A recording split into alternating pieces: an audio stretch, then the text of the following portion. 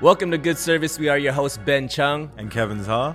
Each week we'll be breaking bread and having real, raw, and vulnerable talks about life, faith, and everything in between, and always over a fire meal. Thanks for joining our table today. Let's eat. Folks, welcome back to another episode of Good Service. We are your hosts, Ben and Kevin. And we have our very, very, very talented, amazingly wonderful, awesome friend. She is a filmmaker. She is a runner, and she's just an amazing person. Emily Timmer, welcome to Good Service. Thank you. Finally. I'm a fangirl. We've had some scheduling issues, and we almost had another one today. But by the grace of God, we have our good friend Brandon, who came to save the day. Thank you, Brandon. Because Kevin and I are audio duds. We don't know anything technical of how to do a podcast other than talk. Yeah. But we made it happen. Yes. So it's the right timing. It is the right timing. I think I was driving here thinking this is it. This is the right timing. This is. You look ready for action. I am ready for action. I'm going straight from here to coaching. So, and you're going to be there, which is exciting. Be there. So Ben's training for a marathon. I am training for a marathon. I got to run in today. Yeah. It was difficult. It was like 89 degrees. Wait, you got to run in already today and you're going tonight? Yeah, I'm going 2 a day today. That's how I'm busting out my David Goggins, you know, and trying to get extra ready for this thing. Yeah, you gotta get a singlet too. Oh yeah. Oh, will I? How do you get? We'll talk about that. How do you get that? Okay. I have the link for you. Okay, sick. Yeah. Sick. Okay, cool. Well, welcome, and we already have our food in front of us, and this one we don't want it to melt. So we want to get it even faster. Yeah, even faster into the food. Every episode, we kind of have a different speed of when we actually get into the food. Yes. Right. And for the sake of things not getting cold and not melting, we're trying to get into it faster. So today, we are enjoying truly acai. The weather kind of calls for it. It's summertime. It's hot. And so we wanted to go Brazilian style. So we're going into some acai bowls. Look at this ASMR here. Look at this. You gave me so many nourishing things in here that I can't even identify. Like I don't know what for your run. Yeah. You know, and then we got pão de queijo. This is Brazilian cheese bread. This is literally like my favorite type of bread. Once I went to Brazil and I discovered this cheese bread, I'm like, yo, I only want to eat. You discovered the bread in Brazil? I never had this before. How is this in comparison I don't to the know. bread Let's try Brazil? it. I haven't had one Tell yet. me how it stacks So up. I discovered this bread like a normal Los Angeles native, which I went to a Brazilian barbecue, a churrascaria, and shout out to, there's so many of them. But I think one of my favorites, because we're in LA, is M Grill. M Grill, K-Town, shout out. Yeah. This is not from M Grill, though. This is from Truly Acai. Truly Thank you, Acai. Truly Have you guys Acai. had that stuff when you have meat in Brazilian cuisine? There's like that not powder, it's like that. It's farafo, I think it's called. Have you had I don't know what the crumbs are. But you dip totally. meat I totally into know what it. you're talking about. It's so good. They put it on everything. Shout out to my Brazilian friend Sophia. Yeah, shout out Brazil, man. Wow, this is so nourishing. Yes. I feel like I don't even understand. And then what's we in have what's called Brazilian bites. I think, well, let's discover what a Brazilian bite is in real time. There better be like a full like little picanha in there. I think there is a meat filling in here. There's a surprise. All right. Oh, okay. What is it's it? like a potato ball with, I feel like this is a chicken. Okay. You know why I think it's chicken? It's because I chose chicken. So it must be chicken. Because it gives you an option of what kind of. Could be wrong. Awesome. Yeah. But it's good. It's very good. So Emily, welcome back. You were traveling for a while. It was. Until very recently. Yeah. You know, before we get into all your crazy who you are, where you're at today, can you give us a little bit of a background of how it all started? You don't need to go crazy deep origin, or you can if you want to, but like give us Deep origin of Emily Timmer. You said how it all started, so you mean How it my all life started. and Sure. all the pieces. Oh, yeah. Whatever that means to you. Okay, so this is a really interesting moment you guys are finding me in, because two passions that led me very different directions for most of my life are intersecting in this moment in my life. I actually thought about that this weekend when I was in Boulder for running. When I was like a child, let's say 0 to 13, I was a little performer. I lived in my own world. I was constantly creating. I was the youngest of 4. Siblings are a bit older, twin brothers that are 4 years older than me, a sister that's 6 years older. So I was that kid that like was content to be making up my own worlds for like 8 hours a day. I mean, I would just wander off. I would play with my friends. I would play with my siblings, but I had such a like, thinking about it now, it's like I had such a like rich inner life as a child, just imagining and going places and then staying there for hours. So creative, like deeply, deeply creative from 0 to 13. And then this weird shift, partly good, but partly intense and ultimately negative shift happened when I turned 13. And that shift was that I sort of, I mean, I think I was wired and still am to want to do something distinct and unique in the world and to be distinct and unique. And everybody finds their path to do that. So when I was a child, you know, really that wasn't on my radar yet. But when I hit that like 12, 13, you know, when you start to really think about life, I remember sitting down with my parents. This is really intense. I think about my niece who's 13 doing this and it's gnarly. Like what an age. I was like, Mom and Dad, and I start crying and I'm like, I don't know how to do something so that I don't just blend into like billions of people. Like, how do I stand out? How do I do something so that my life matters? Like, how do I be unique? It was really important question for me at the time. Did you say you were an only child? No, youngest of 4. Youngest of 4. Interesting. And it was just so important to me to do something unique and significant. At the time, there was probably, you know, some fear or some sense of needing to be special, but there was also this drive in me from a young age. And so that's where the shift took place. And all of a sudden, I started to make these choices that like I succeeded at, but probably weren't ultimately the best for my flourishing. So I decided randomly, summer of 13 years old, to just cut out junk food from my diet, like full on. I just went cold turkey on it and was like, I'm gonna eat healthy. I'm gonna train all summer because I wanna go back and be fast. I was into running already. And it was like this pivot that, and I remember as well making this choice to like, classic overachiever, like why would I ever get an A- again from this point on? It was like a vow to myself. I will never be subpar. Can I ask, was there body image consciousness? 100%. Oh. And that's a whole conversation, I think, on its own. The particular culture and the time I was raised in my culture, it just, identity and your appearance are one and the same. So as a woman, it's like your size is your distinguisher. I'm really glad that's changing. I'm really glad there's more conversations around that. At my 13-year-old era, you know, self, that wasn't happening. And yeah, it was a sense that the size I took up in the world was the most pivotal piece of my identity. That was something I think that was foreign to me at first as a child, but then the older I got and the more you enter into, you know, the world of women and adults, like that was just something that was in the water. And so that was a shift that I ultimately realized, like, dang, I'm pretty good at like being thin. I'm pretty good at being fit, pretty good at, you know, like getting these, you know, achievements and accolades academically, running, sports.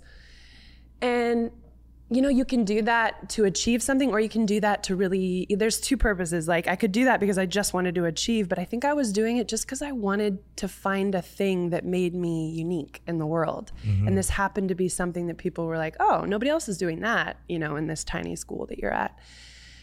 But that shift was huge because after that point, the little creative spark in me was still there, but it was slowly getting choked out. And it was because I 13 years old, started to allow, I would say it was control, like a seed of control that was born of fear. The fear that I wouldn't be good enough, the fear that people wouldn't like or see or value me. And so then from that point, that fear, you know, resulted in more and more control over my body, over my image, over my achievements, over all these things.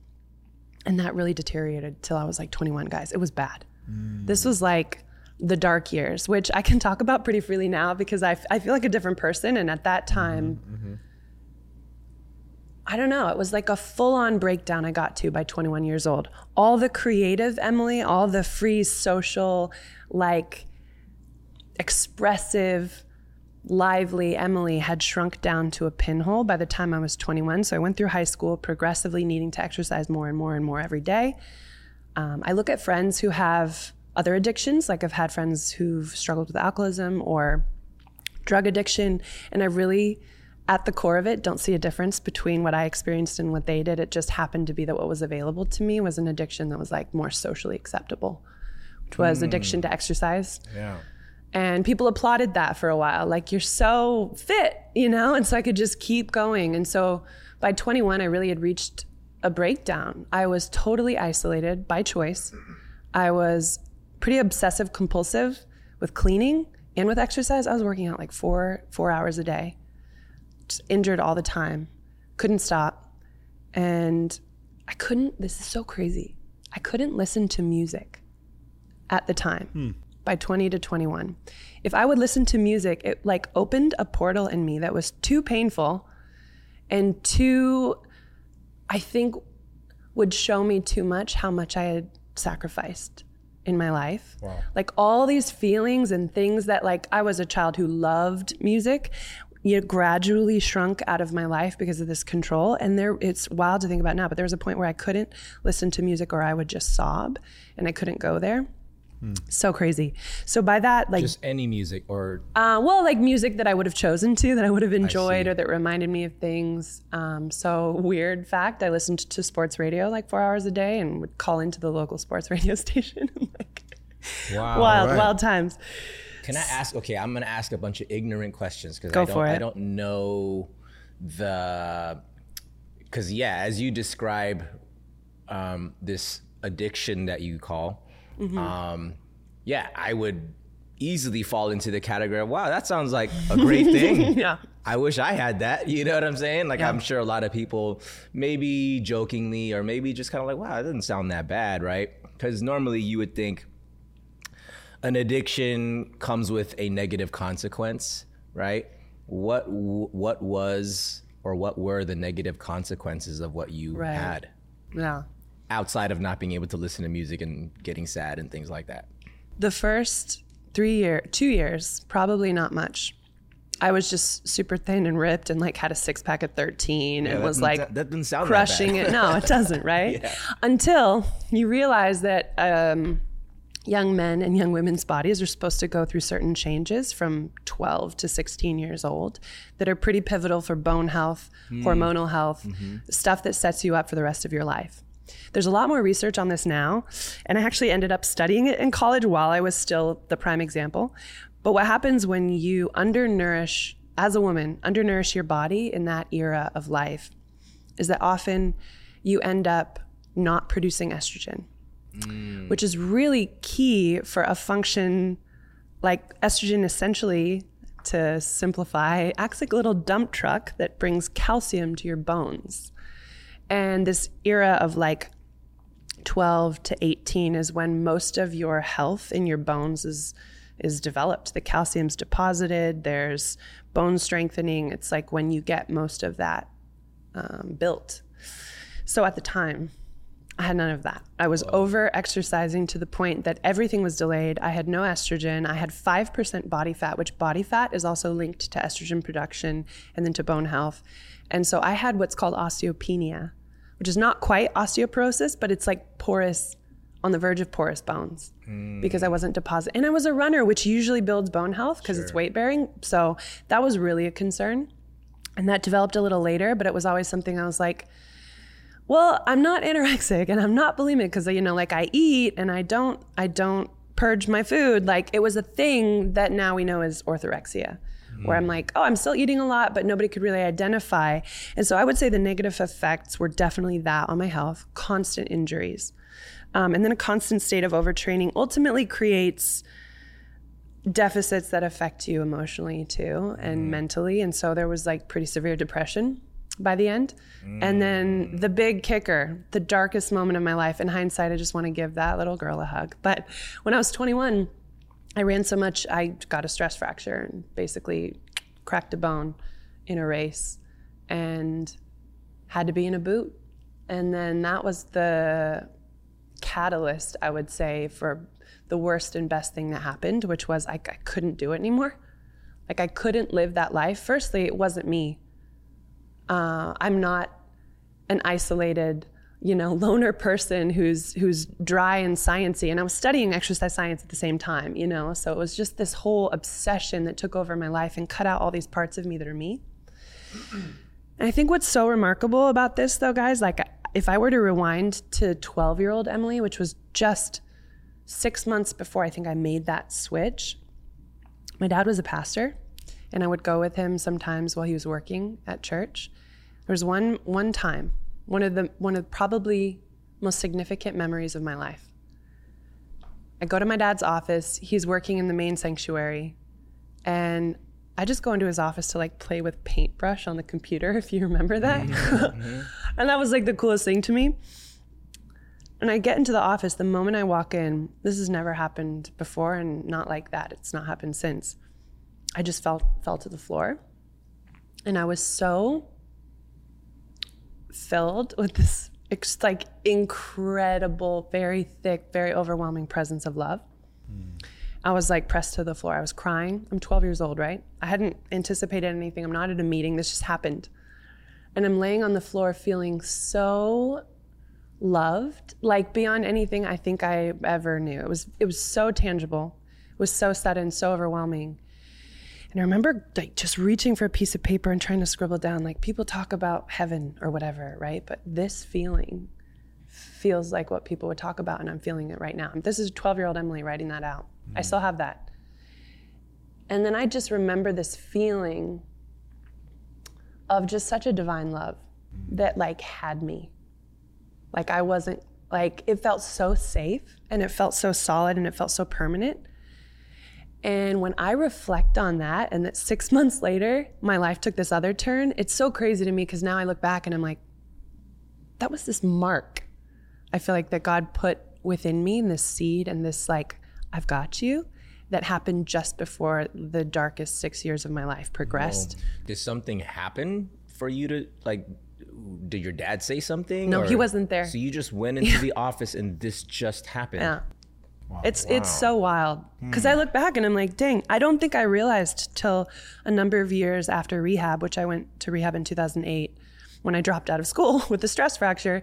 I didn't realize till then. I was like, oh my gosh, like it gave me extraordinary hope at that point because I was like, you knew and you weren't going to let me be consumed by this. Because I will tell you, when 2007, darkest, suicidal, like ideation, all of that. I thought it was done. I can't explain, unless you guys have experienced it too, the feeling that your life is actually over, but you're still living it, that there's really nothing left for you. Mm-hmm. It feels like a black curtain coming down over your future. I remember sitting in a YMCA parking lot, trying to go work out, having no energy to do it, in a boot, trying to hide that I'm working out because I'm not supposed to, and just feeling so like I was so far underwater. I was trying to like scream or let something out, didn't even have a voice anymore, and just felt like that curtain came down. And like, this is it. Yeah. I don't know what I'm gonna do. I don't know how I'm gonna live a life. It's so hard to explain now because I'm like, wow, you didn't know what was ahead. But at the time it felt like everything was over. And then to get to this point where I remembered that 12-year-old moment and remembered the feeling of that, it was just the feeling of like finding a seed in you that hasn't died when there's been a horrific fire or something, and it's still there. Yeah. And that thing's gonna sprout, and it did. And I would say though, and not to make it all heavy, because in hindsight, I'm like, I have a sense of humor about it now. Because that poor Emily that had really fragile control issues and had my whole identity wrapped up in like, do I weigh 110 pounds? I should never weigh that, I'm Dutch. We got good bone structure. It's like thick. But that Emily that was like wrapped up around that was like, you need to work out 4 hours a day. Everything had shrunk down to calories in, calories out, counting constantly, exercise, how do I look, how am I performing, like shrunken life. And to look back and just be like, man, the The way that felt then and the way that my life felt like it ended, I am so grateful that I had that shattering. Because from then on, if your life shatters once, you're kind of like, okay, well, that happened. What's next, God? You know what I mean? Yeah. Like there's a fragility I lost after that. Did you go through this alone? I mean, were your parents just totally unaware that this was something that you were sort of going through, struggling with? Were you sharing this with anybody? Yeah. I mean, they knew. It's just hard. In that era, it was hard to identify if it wasn't kind of the classical examples of a girl struggling with this stuff. You know, like I said, anorexia, bulimia, it was like, what's going on? Yeah. I just looked like a hyper-disciplined elite runner that I was trying to be at like 13, 14, 15. And they knew, I mean, they were with me every step of the way. Props to my parents, honestly. Yeah. Incredibly loving, but also learning as they went too. My mom definitely knew more intuitively than my dad as a woman. And as a woman who'd been around and experienced elements of an eating disorder, she was like, and I was a strong-willed kid, let me tell you. Like, that was the other thing. Like, I always just had a strong personal sense of direction for better or sometimes for worse. And so I was just certain this was right. And that, no, I'm just training and I'm just eating healthy and I'm just taking care of my body. And so I'm sure that in hindsight now, they were like wrestling with their overly confident 15-year-old daughter who was like, no, I'm doing great. Meanwhile, I'm injured every week. And so it was complicated. And I will say they never were the parents to like put their foot down and be like, I demand you do this or you do that. They were just kind of wanting to talk about it. And there were times I was willing and there were times I would break down on that and times I would be like, no, this is fine. This is who I am. Yeah. There's something that you were sharing that I wanted to highlight was that this is why I love podcasts in general, because like the story you're sharing, even though it's so specific to Emily and so specific to your life, I am 100% sure that there's so many people hearing this going, I'm living that. Which is like crazy, and I'm sure of it. And as they listen to this, and I think it's not more just identifying with it is something that is always feels kind of nice, because like when you're in the suffering, you feel so alone. Yeah, and especially when you're not connected to your higher power, connected to God, what happens is like you feel so special in that way too. Where like, oh no, I'm the only one in the world. That is broken this way, you know? So true. And you just feel like there's literally nobody that will understand. And the fact that we get to share your story like this is awesome. But also the parallels in addiction of like, whatever the addiction is, that downward moment, the bottom of the barrel feeling, you know, hitting your rock bottom, and then life afterwards and what that looks like. It's crazy as you're like explaining that. I have a few rock bottom stories myself. So like as you're sharing it, I love how you're like describing that ultimate black curtain feeling, because it's almost like an out of body experience, which is completely. Like really weird. It's like you're looking at the empty shell of your body, but you're living it. It's like very weird. That's a really good way to put it. Yeah. It's like dissociative, but completely. You're stuck there. Yes. And then you're stuck in it, living it. And then, but strangely enough, this is why I love God, is that when you mentioned I love how you did it too. You did it like a movie where you just go back to your 12-year-old self in that moment where you met the Lord and there's a seed that was planted. What was strange is I know exactly what you mean, because when God has you from whenever he had you, whenever he knew you, whether it was maybe you didn't have the encounter, but your mother did or your father did. So the seed that might not even been even there, it could have even been before. And this is what I love generational blessings, is that like my mom prayed for me, and I am 100% sure why that is why I even know God today. Like for sure. And like in that dark black curtain moment, I still remember there was like this little thumb of warmth somewhere. And I was like, for whatever that was made me like look for something else than this. It's so true. It's like crazy. No, it's real. I mean, I can identify that exact moment you're talking about as well. Like, I think sometimes it's easy for us to fixate on the ways that there's so many things that could go wrong or have gone wrong. And it's not as easy or natural mentally to focus on all the ways that there are these incredible strands of hope or love or people or God reaching out to us that just aren't going to break. And it was 2008. It was 2 months before I decided to go to rehab. And I was on a walk. This was the darkest of the dark. This was a full-on curtain down for 2 months. I had just lived in a semi-internally comatose state of like waiting for, I don't know what I was waiting for. There was nothing to wait for.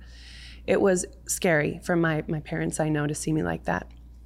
So I end up going out on this walk at this place called Chambers Bay, which will come into the story later. And it is the darkness that won't even allow you to enjoy the sun being out and being in this stunning place. Everything feels desaturated and menacing. And all of a sudden, like, I got to use the visual language because that's how it felt. It felt like this curtain, this cloud gets pulled back over my head. Again, a little piece of that 12-year-old, oof, I'm loved, rushes back into me. And I stopped right there. And this comes totally foreign to me. Like I'm just stuck in this thing and all of a sudden, I feel this feeling. And this paragraph just like drops into my head fully formed. The crux of it was, you will not stay here. And it was it was like talking to me. You will not stay here. This is not your life. In a year, everything will be different. And I was just like, I just stood there and I was like, okay. And it was this one moment I was like, I'm just gonna believe that. That doesn't feel like it comes from me. And that comes from something that feels really real. And I think probably because it reminded me of that feeling of being so loved beyond myself, beyond what I had or hadn't done, so seen beyond any of that I just was also desperate. So I just grabbed onto it. And that didn't make everything easier. It didn't mean my depression left, but it was this thing I was holding on to. And 2 months later, I was in rehab and the journey began. And I reflected the next year at Christmas. Let me tell you, the drastic shift between 2008 and 2009 is jarring. You could see it in photos. I wish I could show you. I was a new person. Problems weren't solved. Eating disorder still had to be like worked out for a number of years, but the hope and the sense of aliveness and the me that had shrunken away coming back to life was really real. And so these moments that, everything feels so dark that there's this pinhole that you're like, but this bit of hope, I just couldn't encourage people more that those aren't wishful thinking, that it's not just delusion. I mean, the amount of times I've lived this, I've become, by practical experience, an optimist. Not to say that the horrible stuff doesn't happen, but those, pinholes of light, those pricks of like being loved, they grow into something every single time. Yeah. And it doesn't eliminate the pain and the darkness, but it somehow becomes like one of my favorite authors, J.R. Tolkien, talks about this. He has this quote that has become like a life quote where he says, the reason he wrote stories and reflected life in his stories is he wanted to give people a glimpse of joy, a fleeting glimpse of joy beyond the walls of the world, poignant as grief. And I think what strikes me about that quote is that grief and despair can feel so strong, but almost in that quote, I see that as a coin where wherever you find grief and despair, attached to it with the same weight and the same strength as joy, and is this sense of hope and possibility. And so it doesn't eliminate the pain, but it changes it for us. That's me getting philosophical, guys. No, I love that. Actually, as you were talking, so I mean, Emily, I look at you as somebody, I would categorize you as a high achiever, right? You have a high standard of quality of life. Let's just call it that. Because I think even you being this 13-year-old, just like super focused on your fitness and super disciplined with your diet and all that stuff, right? That's like this. That's not technically, most people aren't like that. I actually recently learned something. I heard this, and I'd actually love to get the room's take on this. So I saw this video on IG, And I guess this guy was either like a former CIA guy or something. And he was talking about the first thing that when you enter the CIA, what they ask you is, do you have some level of childhood trauma? And the reason being is that they say that most often those who are high achievers have had some level of childhood trauma, just enough, not to the extremity of, I mean, there's all, spectrum of trauma, but just enough to the point where something has happened to you where it pushes you to be like, I never want to experience that again. Therefore, I need to work harder than the next person so that I don't experience whatever that thing that you considered traumatic was. And so he says, there's a spectrum of it, but like, those who seek the approval of others, right? Like if I'm only going to be accepted if I'm exceptionally better than the average person at X, Y, or Z. So that's why I'm going to work harder than the next person.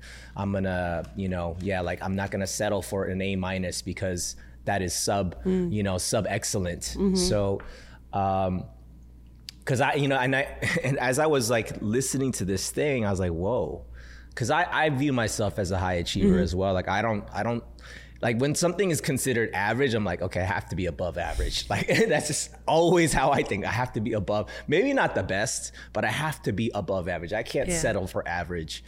And I've seen, myself in terms of like, oh yeah, I guess in my life, I've always kind of, not in every category, but the things that I actually care about. I'm like, okay, I'm gonna be above average at that because I actually care about that. And then when I think about, do I have trauma? Because after I saw this video, I was like, where does that come from, And then I was like, yeah, I think I can pinpoint where those traumatic things were, where I was othered, you know what I mean? Like you are the other, you are the one who sticks out in this group. And so in order for you to not feel this like, oh yeah, you're not one of us kind of thing, like, okay, then I have to rise above the average so that like I'm actually like, wow, he's actually exceptionally better or whatever it is. Yeah. And I think I've gotten that even from my childhood with my parents to friends and racism and like all the things, right? And then me like having body image issues too. Like I was like the chubby kid my whole life. And so I'm like, I never want to be the chubby kid ever again. So I think as you're talking about like pushing yourself, like right now I'm like, okay, I'm going to get into marathon mode again, and then I'm like, cool, then I'm gonna start doing 2-a-days, and like, I see you. My mind goes there. That's why guys like David talk about trauma. Like this guy had the craziest life. So I mean, I'm not trying to glorify or put on a pedestal this sort of like, oh, those who have received trauma, you guys are gonna kill it in life, but like I am curious and interested, again, just in the room too, like what are your guys' views of, I think most people have some level of trauma growing up. I think it's pretty tough to just grow up without just like perfect life and nothing ever challenging has ever happened to me. And of course, like, my dad getting shot when I was 14, like all of this stuff just adds up, and me having to sort of like be the man of the house at a young age and things like that. So curious, let me toss it to you first, Emily, like, do you feel like there was any level of that may have contributed to you sort of kind of entering that phase at 13? Gosh, maybe. Sometimes I have a hard time identifying that because I did have, to my knowledge, a pretty lovely childhood. And I think as you're talking, one of the thoughts that came to me is like,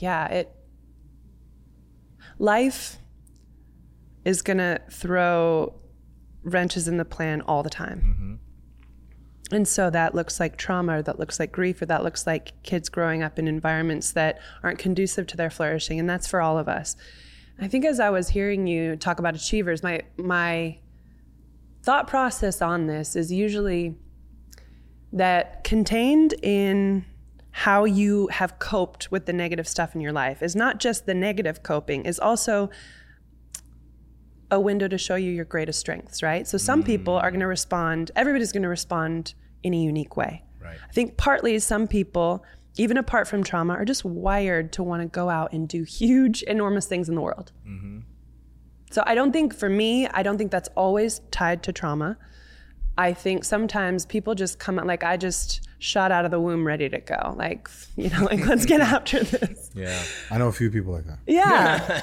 And so there's partly that, right? Yeah. There's just something about our unique singular makeup that's like, this is how I'm going to take on the world. And there's going to be stuff that happens to me in the process.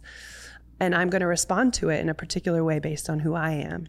Now, I do think you're probably right. There are some people that's really accentuated the moment something really negative or destructive happens in their life, and it kind of kicks off this thing that's like, well, I'm going to prove. But I think what's interesting is just like even reframing it to look at our younger selves and be like, okay, this and this happened, and you coped like this, and that was pretty destructive at the time. But what else was that about? What's the powerful, singular, amazing, positive side of that coping mechanism that you can kind of recognize now and allow to flourish, and maybe allow the negative elements of the coping to, with time and effort, go? And I would say, like, for me, I was born loving being on a stage, and loving being in front of people, and like, you could just be like, oh, she's the youngest of four. They just love attention. Well, maybe, honestly. And maybe we just love to achieve, and we just love to be singular and all those things. So that could just be something I was born with. I can't speak to feeling like I've had specific trauma. I do feel like I was blessed in that way. There was hard stuff, but not traumatic. But I think this is a side note, but I think one powerful thing when I look back at that, like, hyperachiever, right? That girl that was like, I need to do this or I will die if people don't know that I'm special. Poor thing. Contained in that, with time and with maturation, which we all have to go through, was exactly the gift I have to give the world. It was exactly the person I'm supposed to be. So instead of discarding that and being like, I don't want to be an attention-hungry attention seeker, or I don't want to be such a perfectionist, I sat in an acting class like 6 years ago with this actress, former actress, incredible teacher, highly successful woman, but she knows what's up. And she looked at us and she said, some of you in this room have felt guilty for loving being on a stage, and for being driven, and for being this kind of person. And maybe you've had families or you've had people who are like, that's a negative quality. She said, well, I'm here to tell you that in you, channeled healthfully, is your greatest strength, and the world actually needs the people who are going to stand on a stage and say the things that we need to hear. And it was a really wild moment, because I was like, yeah, there's just a way to do it that matures, that it's less about me and more just like, this is what I'm here to do. So let's talk about important stuff. I've got a voice, I'm going to use it.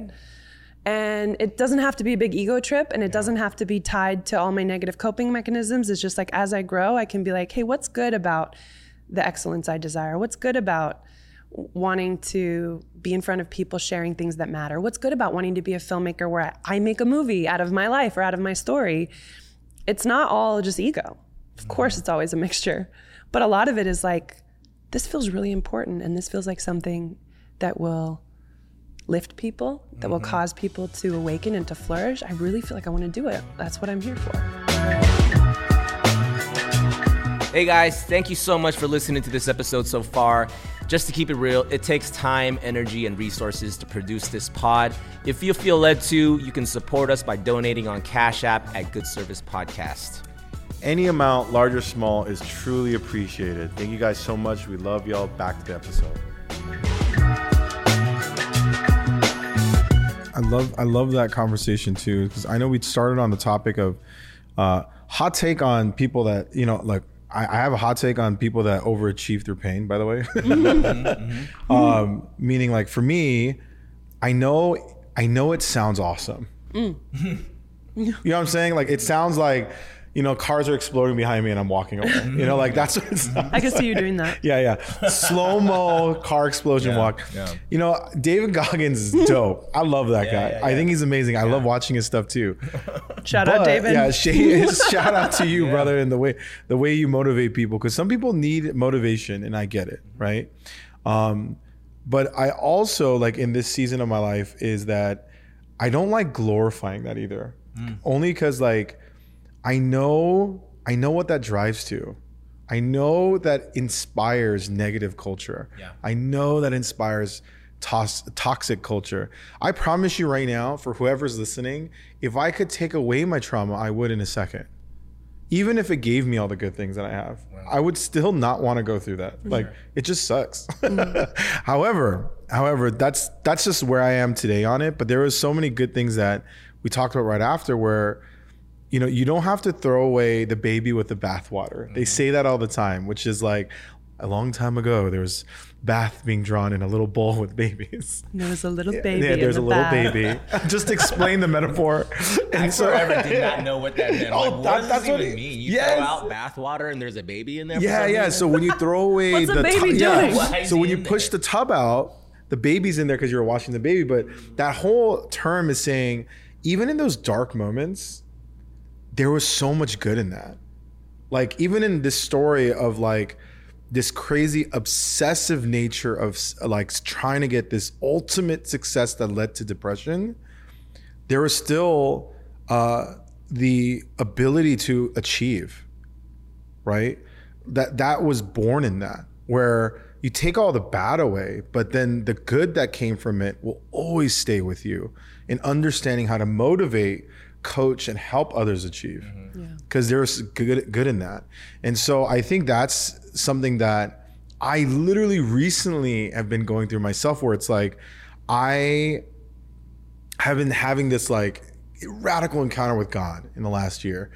And so there was a moment really early on where I was just like, I'm just gonna stop doing everything and just do God stuff. Like, there was a moment where I just kind of wanted to just throw everything away, which wouldn't have been even glorifying to what he wants me to do, because the stage was built, this network, this skill, this talent, whatever that's been building over all these years, now it could be repurposed for something greater, you know? And I think that's something that I had to like really meditate and reflect through and understand.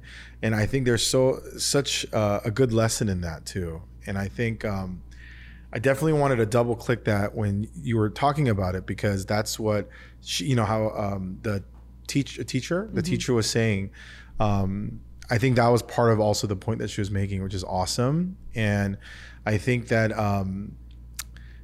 I think that that's always something that is really easily thought of to do, which is like, let me just blow this up and reset it, which is not always the best. But it feels like more of the same a little bit, you know, this like pendulum we go to.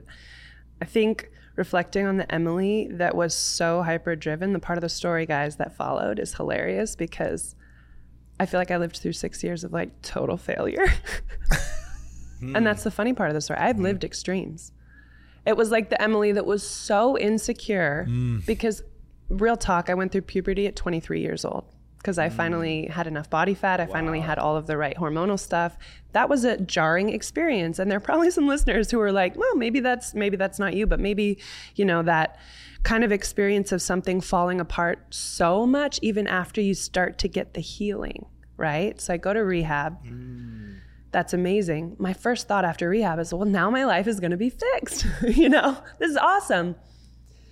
And it really didn't look like that to my prior Emily's, you know, expectation. What happened was 22, 23, 24, 25, 26.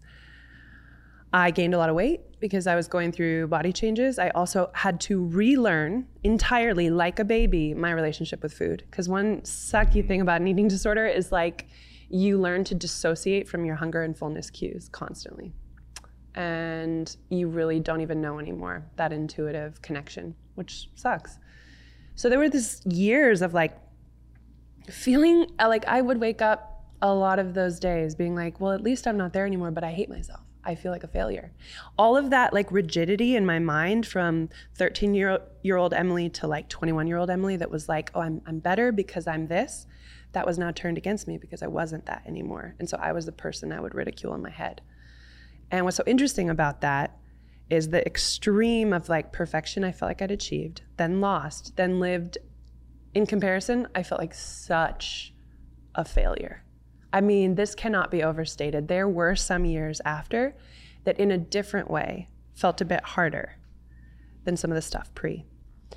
And there was a really distinct moment that began the ultimate, this is all on the process of healing, right? Like I can say it again in hindsight, I'm just so glad for like the years of chubby Emily and like the years of like going through this whole process, because when you like, oh, I'm healed, I'm better, I did it. And then you just keep maintaining those standards. I don't really think I would have been free. I would have still been living in fear of maintaining something. And so this like, I blew my life up. I left college. I like didn't have money, was traveling, trying to learn to make documentaries, but like not really achieving anything outwardly. Took a long time to finish my degree, wasn't able to run fast anymore. All this stuff I'd built my life on. And that all came to a head about 8 years ago. I'm on this documentary trip because the one thing that had happened after rehab is the creative me came back to life. So the mess is all there. At this point, my perfect life blew up. It's a full-on mess, but at least I'm creative. Seeds. I would write about all this too. I hope no one finds these journals till I die, Mom. But I'm on this trip and I end up in Jordan, in Amman, Jordan, filming some of the refugee stuff there. And my friend is like, hey, they're doing a half marathon and it's all slightly downhill and it ends at the Dead Sea. Should we do this like once in a lifetime thing while we're here? Well, the last half marathon I ran was 8 years before when I got a stress fracture, was 110 pounds, but was super, super fit. And I was like, sure, I had this like weird, like this seems self-punishing, but maybe it'll be this iconic experience. I have no idea. I was not in great shape. I had been traveling. I mean, for me, not in great shape. You know, I'd kind of been doing stuff, but not at all training. And I wasn't allowed to train. It's Jordan, so I couldn't run as a woman. Really? Yeah, other than this race. Like I tried to run the stairs in our building and someone had to step out and be like, could you not do that? And I was like, I'm wearing pants. Because you're a woman? Yeah, they just didn't want to see me exercising. That's a thing? Oh, there's a whole story there. That's a whole other story about Jordan. That's crazy. But the moment I'm coming to is that I run this race, guys. And I have never had such a concentrated experience of self-hatred as I did on this freaking half marathon. I'm running slow. I feel like I'm constantly like living in this state of comparison to this prior me that ran the last race. I'm slower. I look different, I'm, bigger, I'm all this stuff, I'm reflecting, and then that's a snowball, right? We know when we get on these snowballs, and then it's just like, wee, downhill, like everything gloms on, and you can find a million reasons that you suck. So that's where I was. Mile after mile, worse and worse, it's slowing me down. I'm like, oof, bad news. I finished this thing very slowly. And that's when it was so interesting. I was so wrapped up in this hatred, like that pendulum, right? The same Emily that had been achieving and had all these high standards, it was the same attitude I had over here. It's just that I wasn't achieving the standards. And so I hated myself for it. But it's kind of same. Like these pendulums are all the same attitude. So I ended up having this remarkable conversation with one of our friends there who randomly started telling me this story about forgiving his father for something pretty gnarly, for betraying the family. And he's like, what's weird? The day I forgave my father, I'd carried all this extra weight, but I'd also carried like physical weight and baggage and all this stuff. He's like, from that day on, things just started dropping off my body. He was like, I just lost like 40 pounds. So that was like, oh, maybe I can lose weight. But as he's talking, I started to be struck by something else. I was like, oh, this is interesting. Something about forgiveness just like gripped me while he's telling me the story and my feet are in the Dead Sea and I'm like listening. And he was like, yeah, it changed my life. Finally letting go of that weight. And I turn around from that conversation, I'm walking away, I'm like, I don't have to forgive anybody. And it just like hit me like a ton of bricks that I need to forgive myself. And this can sound really like woo-woo, but when you go through a moment like that, it's just the realest, most jarring thing to realize that you have one enemy, and that enemy who is constantly tearing you down, berating you is yourself. Like that moment struck me that for however many years after rehab, I had created a habit of really hateful thoughts toward myself. And I would battle them, but I'd still want to hold on to this standard. And I thought the only way to live up to that standard again was to keep beating myself up till I got there. And it was like all of a sudden I had this very clear picture of my path of life in front of me, this amazing path to walk, but I'm stuck at the starting line because I'm turned in on myself, beating myself up. And I realized like you can never get anywhere if you're split and at war. with yourself. And so I had this really interesting experience of sitting down, and the forgiveness that I gave to myself was also something that I felt like God was extending, was like, you need to make peace. You need to radically accept who you are right now. This version of Emily that has no longer achieved the things you wanted, that's mid-20s and is not lived up to what you thought you would be at. Like, not just forgiveness, but full on, I'm going to embrace this version of me. Like, I'm hugging me saying, it's okay that you're this right now. I'm going to make peace with that. And I'm only going to move forward as this. I'm not going to wait for the day that I become the person I think I should be to have a life. It was a really radical experience. And I would say that was the next like biggest catalyst for me to actually really shift my life, was like, what do I really have to work with? It's this me right here, not the me that I'm going to be 5 months from now once I've got my ish together. It's this one. And so that was the next stage. And I have completely forgotten how we got on this train of thought. It's something you said, but the point being, there are these radical pendulums we can go to, but I feel like real healing often doesn't come from, like you said, that like hyper intense culture of like, I gotta be this for an identity, but also on the other side from totally abandoning it and being like, no, I can't even, like there's something about making peace right now with the person we are, the struggles we have, the moments that we are lapsing, all of those things, and looking at ourselves. And I would say, not just looking at ourselves, it doesn't do much for me. The thing that really helped me in that moment was the confidence that there was that divine, personal, intimate, caring love beyond me that was like, I see you, I love you right now. And that experience started to proliferate after that moment, where even beyond me forgiving myself, I would have these moments of feeling like I was at my worst. I was in a really dark time, still trying to figure out the eating disorder stuff or travels. And I would feel this incredible presence of like, you do not have to deserve this. It's all yours.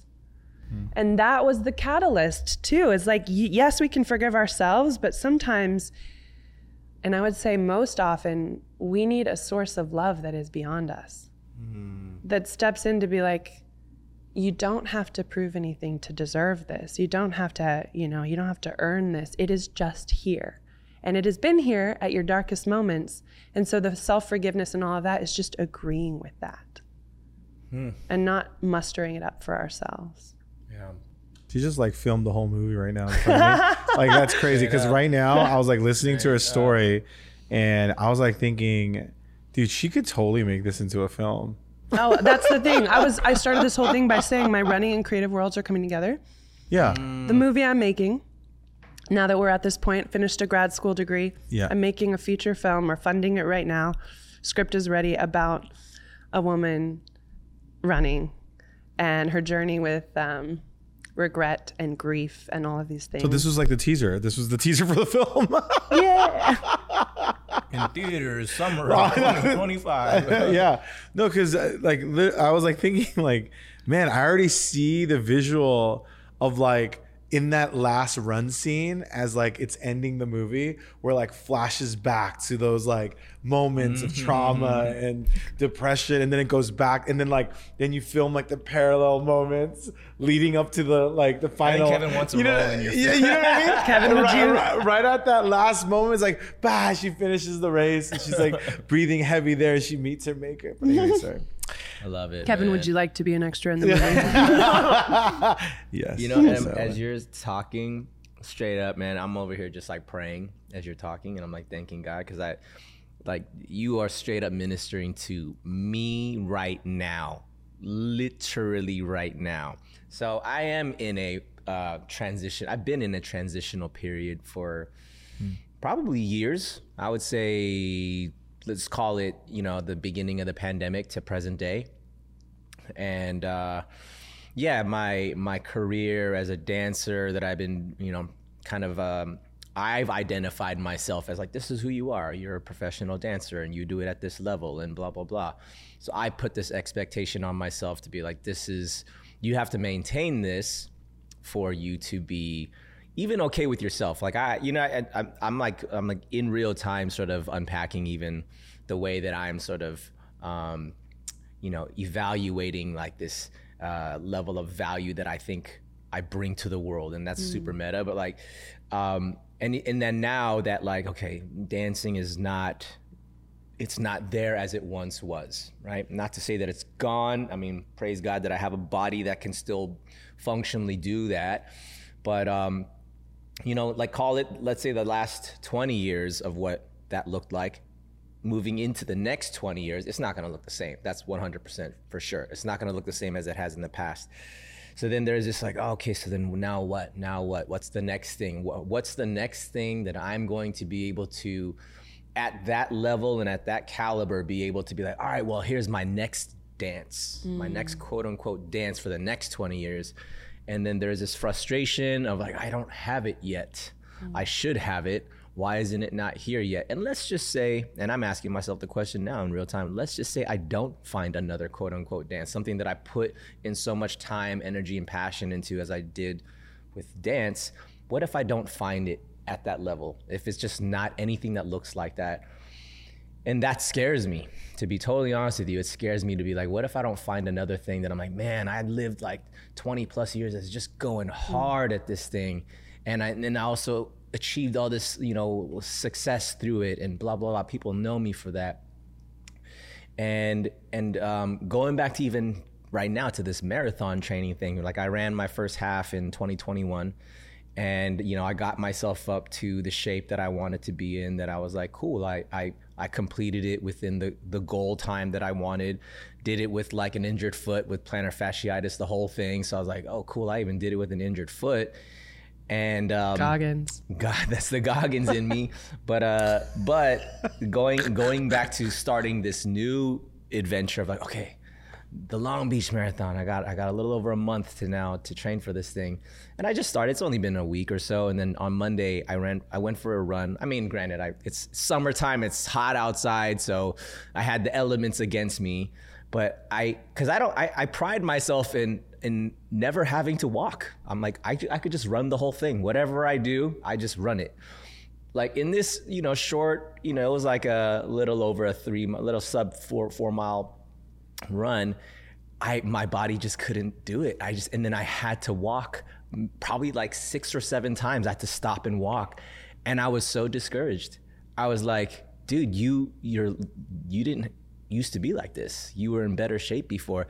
And then, I'm mentally battling, like, okay, well, you just started training again. You're going to get back up there. But in that moment, I felt so discouraged and defeated. And that's why I'm kind of even identifying with just the way that you ran that half, in the Jordan or whatever. And you're just like, man, I just don't have it how I used to. And so, but, going from there to just being like, you are always going to be disappointed when everything is based off of your performance, right? Whether like, your glory days were this, and in your prime, you were doing this.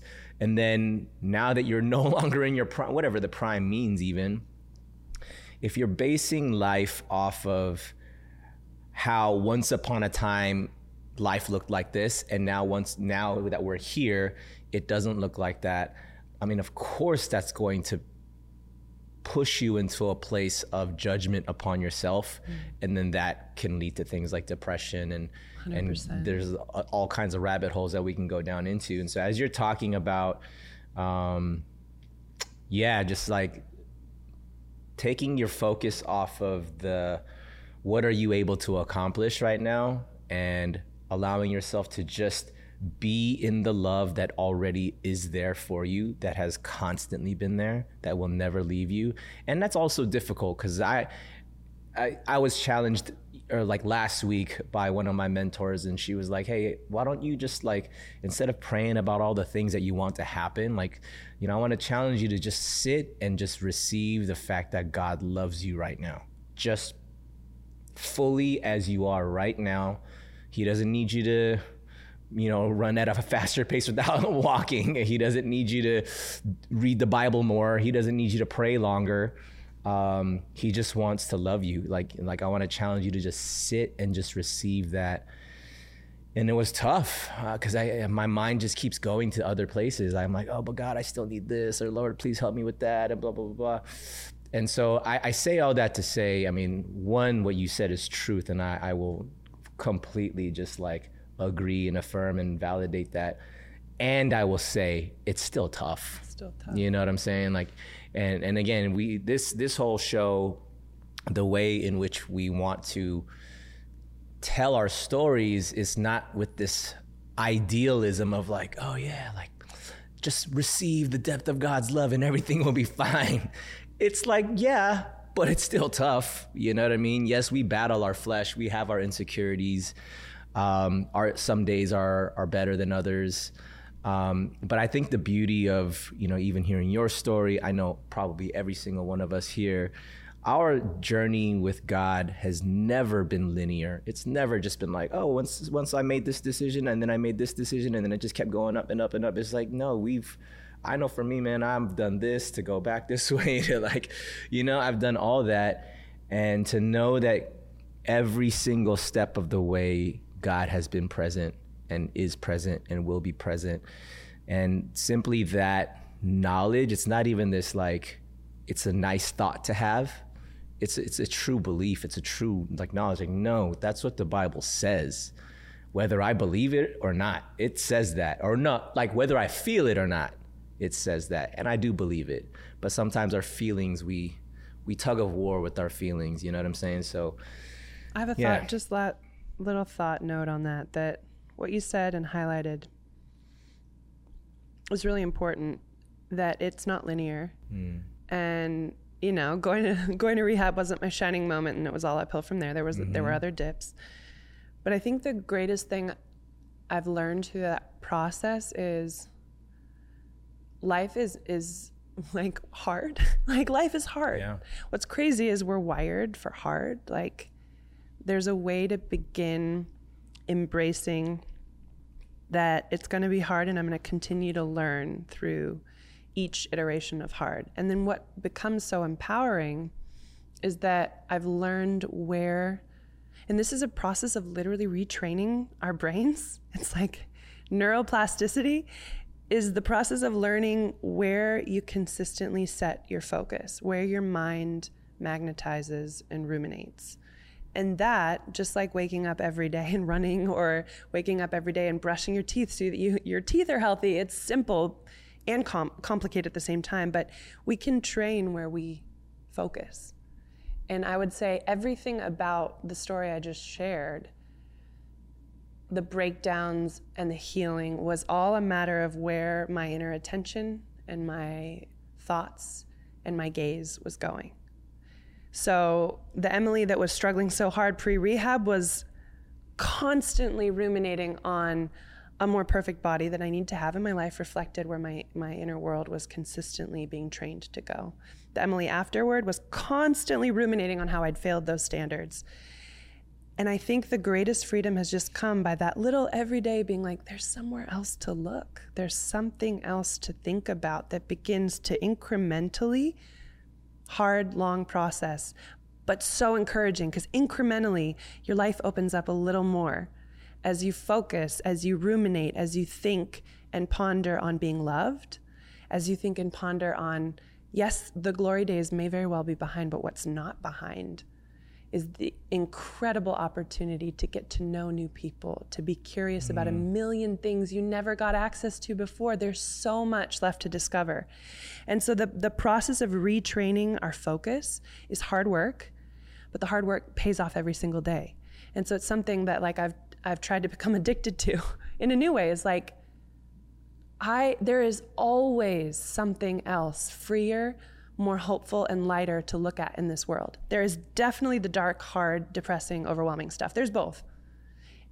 But as I train and teach myself and am taught to continually begin gravitating my thoughts and my focus this way, my life changes. So that's just kind of like agreeing and reiterating the process is not linear, it's hard, but that's the hard work that is also beautiful work that we get to do every day, is choose where our attention is going. Yeah, like today, I love like all of this, honestly. I was just like listening. There's so many different themes we were talking about, but it still kept revolving around something. And I think I think this might be the word, but the word identity just kept coming up in my head, right?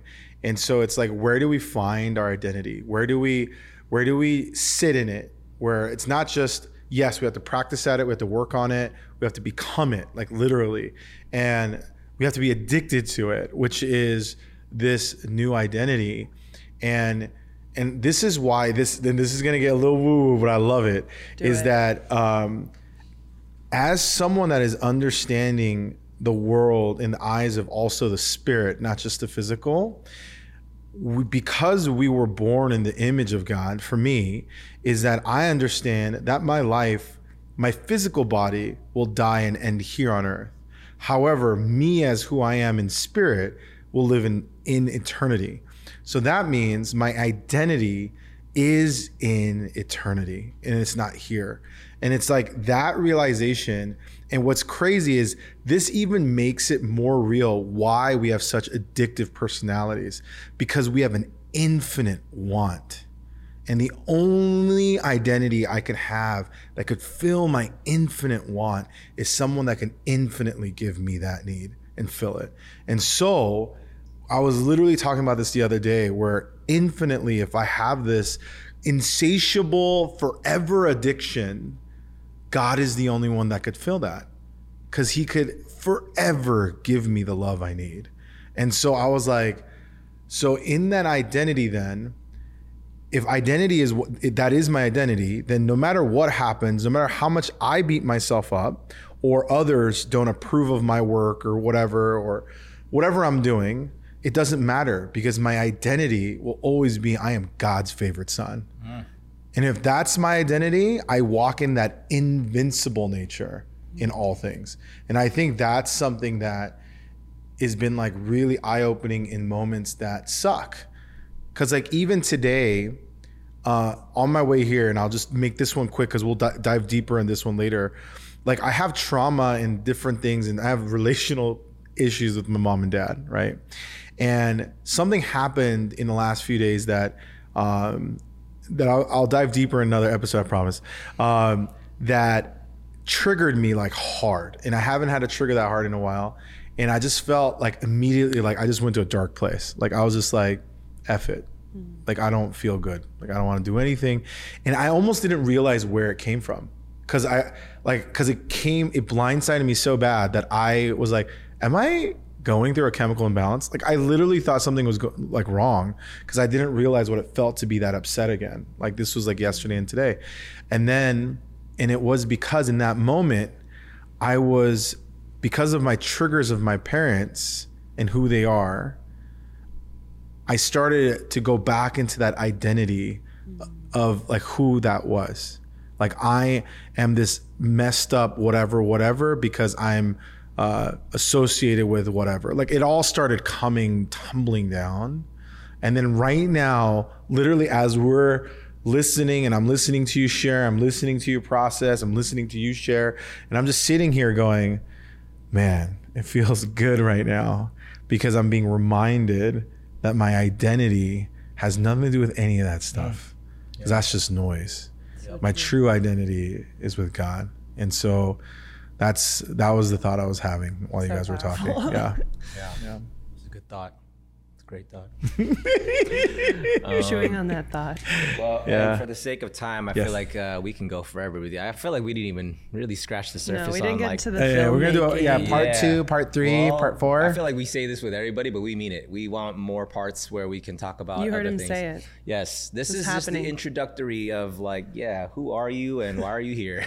But as with every episode, so this show is called Good Service, and we love to break bread and share a meal, highlighting food establishments with their good food and their good service, but also everybody in the world serves a purpose.